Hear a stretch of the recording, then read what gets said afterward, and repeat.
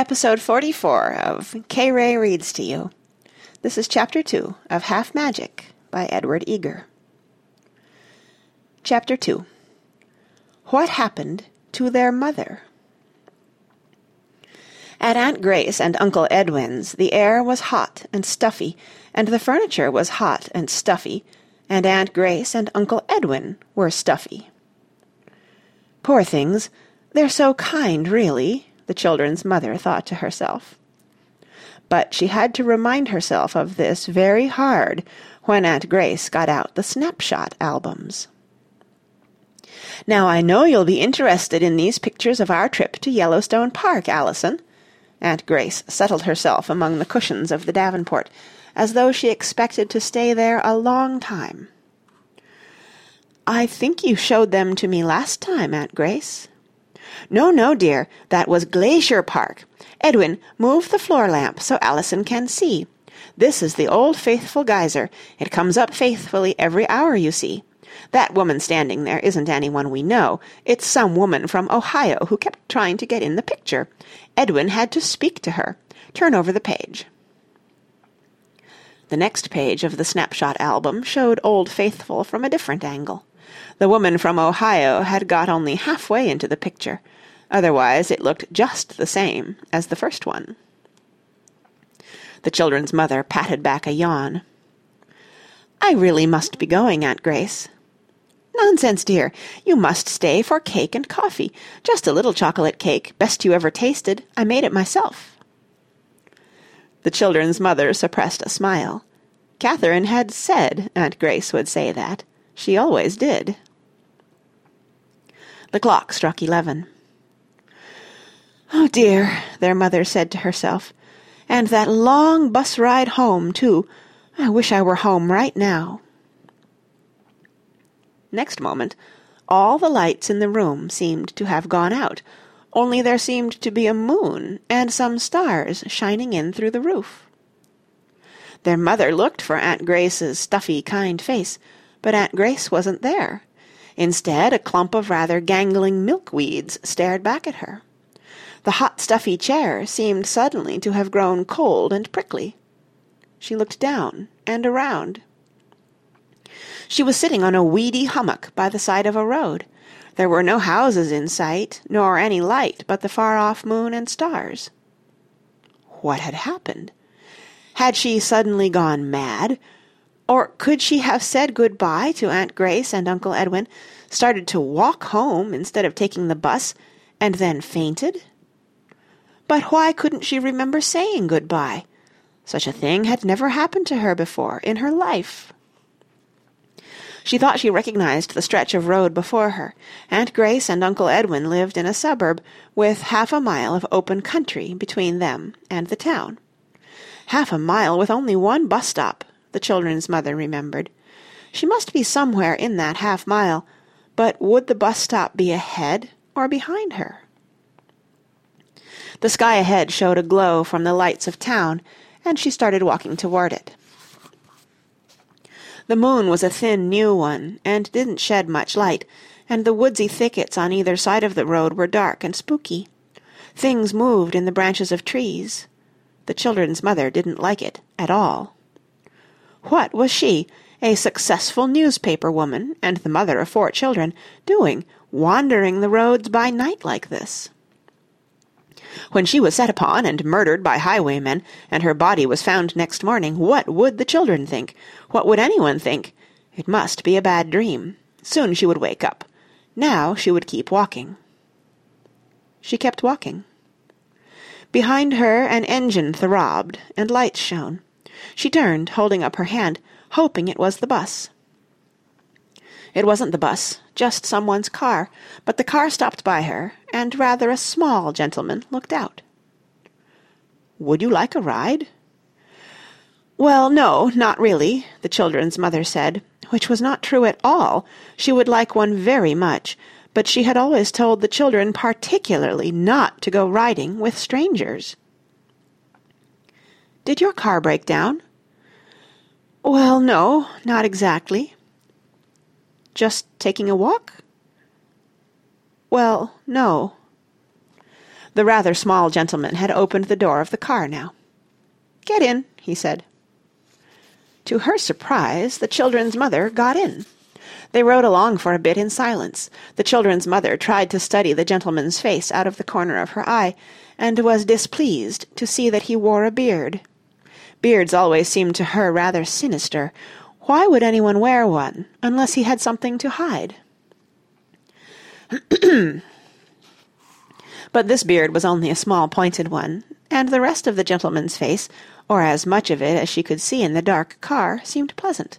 She found herself wanting to tell him of her strange adventure. Of course she couldn't. It would sound too silly. The gentleman broke the silence. "Lonely out this way after dark," he said. "Rather dangerous for walking, I should say." "I should say so, too," said the children's mother. "I can't think what can have happened. There I was, talking to Aunt Grace, and suddenly there I was, by the side of the road." And in spite of having decided not to, she began telling the small gentleman all about it. "There's only one explanation," she said, at the end of it. "I must have lost my memory, just for a minute." "Oh, there's never only one explanation," said the rather small gentleman. "It depends on which one you want to believe. I believe in believing 6 impossible things before breakfast myself. Not that I usually get the chance. The trouble with life is that not enough impossible things happen for us to believe in. Don't you agree? Where did you say you live?" "I didn't," said the children's mother. Really, this night was growing odder and odder. She wasn't used to meeting people who talked exactly like the White Queen, or to giving her address to perfect strangers either. Still, if she wanted to get home, there didn't seem to be anything else to do. She gave him her address, and a moment later they were driving up before the house. She thanked the small gentleman for his trouble. He bowed, hesitated as though he meant to say something further, then seemed to think better of it, and drove away. It wasn't until he was gone that the children's mother realized that she didn't even know his name, nor he hers. Still, they would probably never see each other again. She turned and started up the walk, then stopped in horror. All the lights in the living room were ablaze. Thinking of every terrible thing that could possibly have happened, she ran up the walk, turned her key in the lock, and hurried inside. Huddled on a corner of the sofa sat Jane, wrapped in a blanket, and looking small and white and forlorn. Her mother was by her side, and had her arms round her in a second. All thoughts of her own strange evening, and of the rather small gentleman, vanished from her head. "What is it? Tummy ache or bad dreams?" she cried. "You should have telephoned me."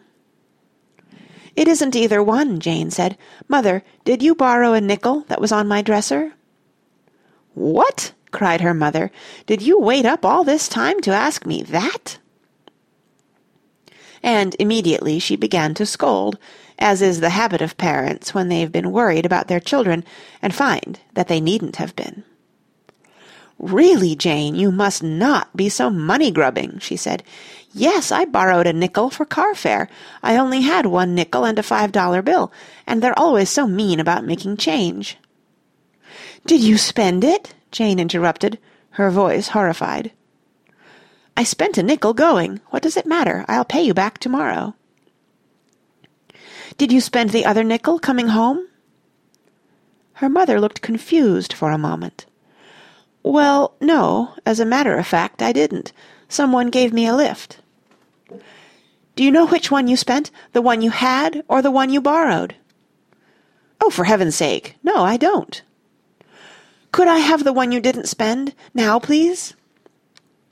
"Jane, what is all this? Anyone would think you were a starving little match girl or something." Then her mother relented. "Oh, well, if it'll make you happy." She dug in her purse. "Here, now go to bed." Jane took one quick look at the thing her mother had given her, then folded her hand tightly around it. She had guessed right. It wasn't a nickel. She lingered in the doorway. "Mother?" "What is it now?" "Well, did anything Anything sort of unusual happen tonight?" "What do you mean? Of course not. Why?" "Oh, nothing." Jane searched in her mind for an excuse. She couldn't tell her mother the truth. She'd never believe it. It would only upset her. "It's just that I had this dream about you, and I got worried. I dreamed you wished for something."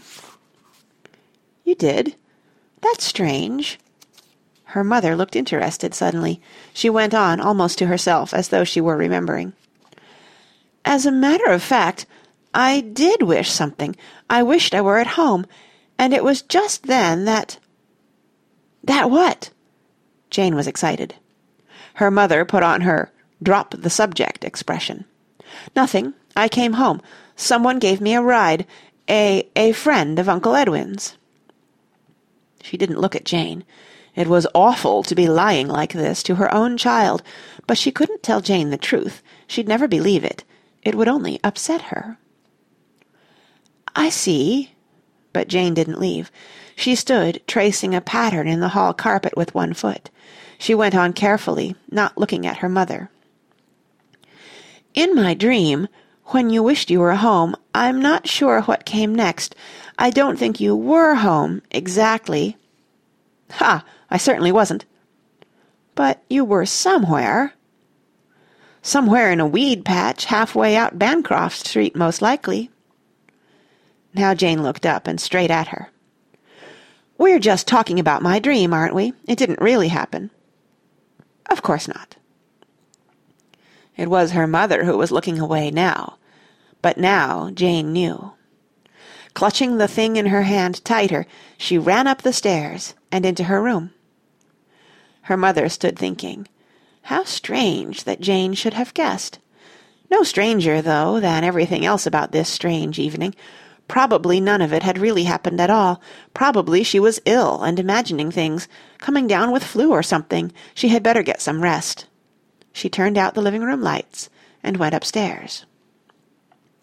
Jane stood in her own room, looking at the thing in her hand. It was the size of a nickel, and the shape of a nickel, and the color of a nickel.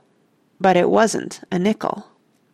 It was worn thin, probably by centuries of time, Jane told herself, and instead of a buffalo or a liberty head, it bore strange signs. Jane held it closer to the light to study the signs. There was a rap at the door. "Lights out," called her mother's voice.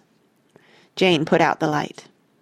But she knew that she held in her hand the talisman that was going to turn this summer into a time of wild adventure and delight for all of them.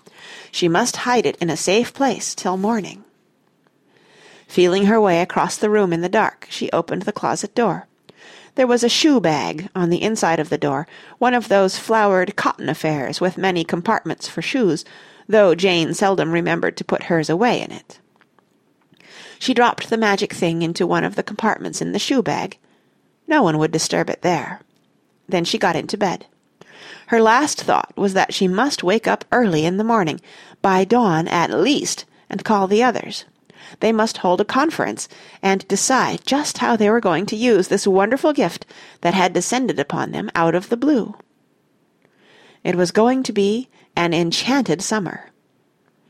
And Jane fell asleep. And that's the end of Chapter 2. Talk to you next time.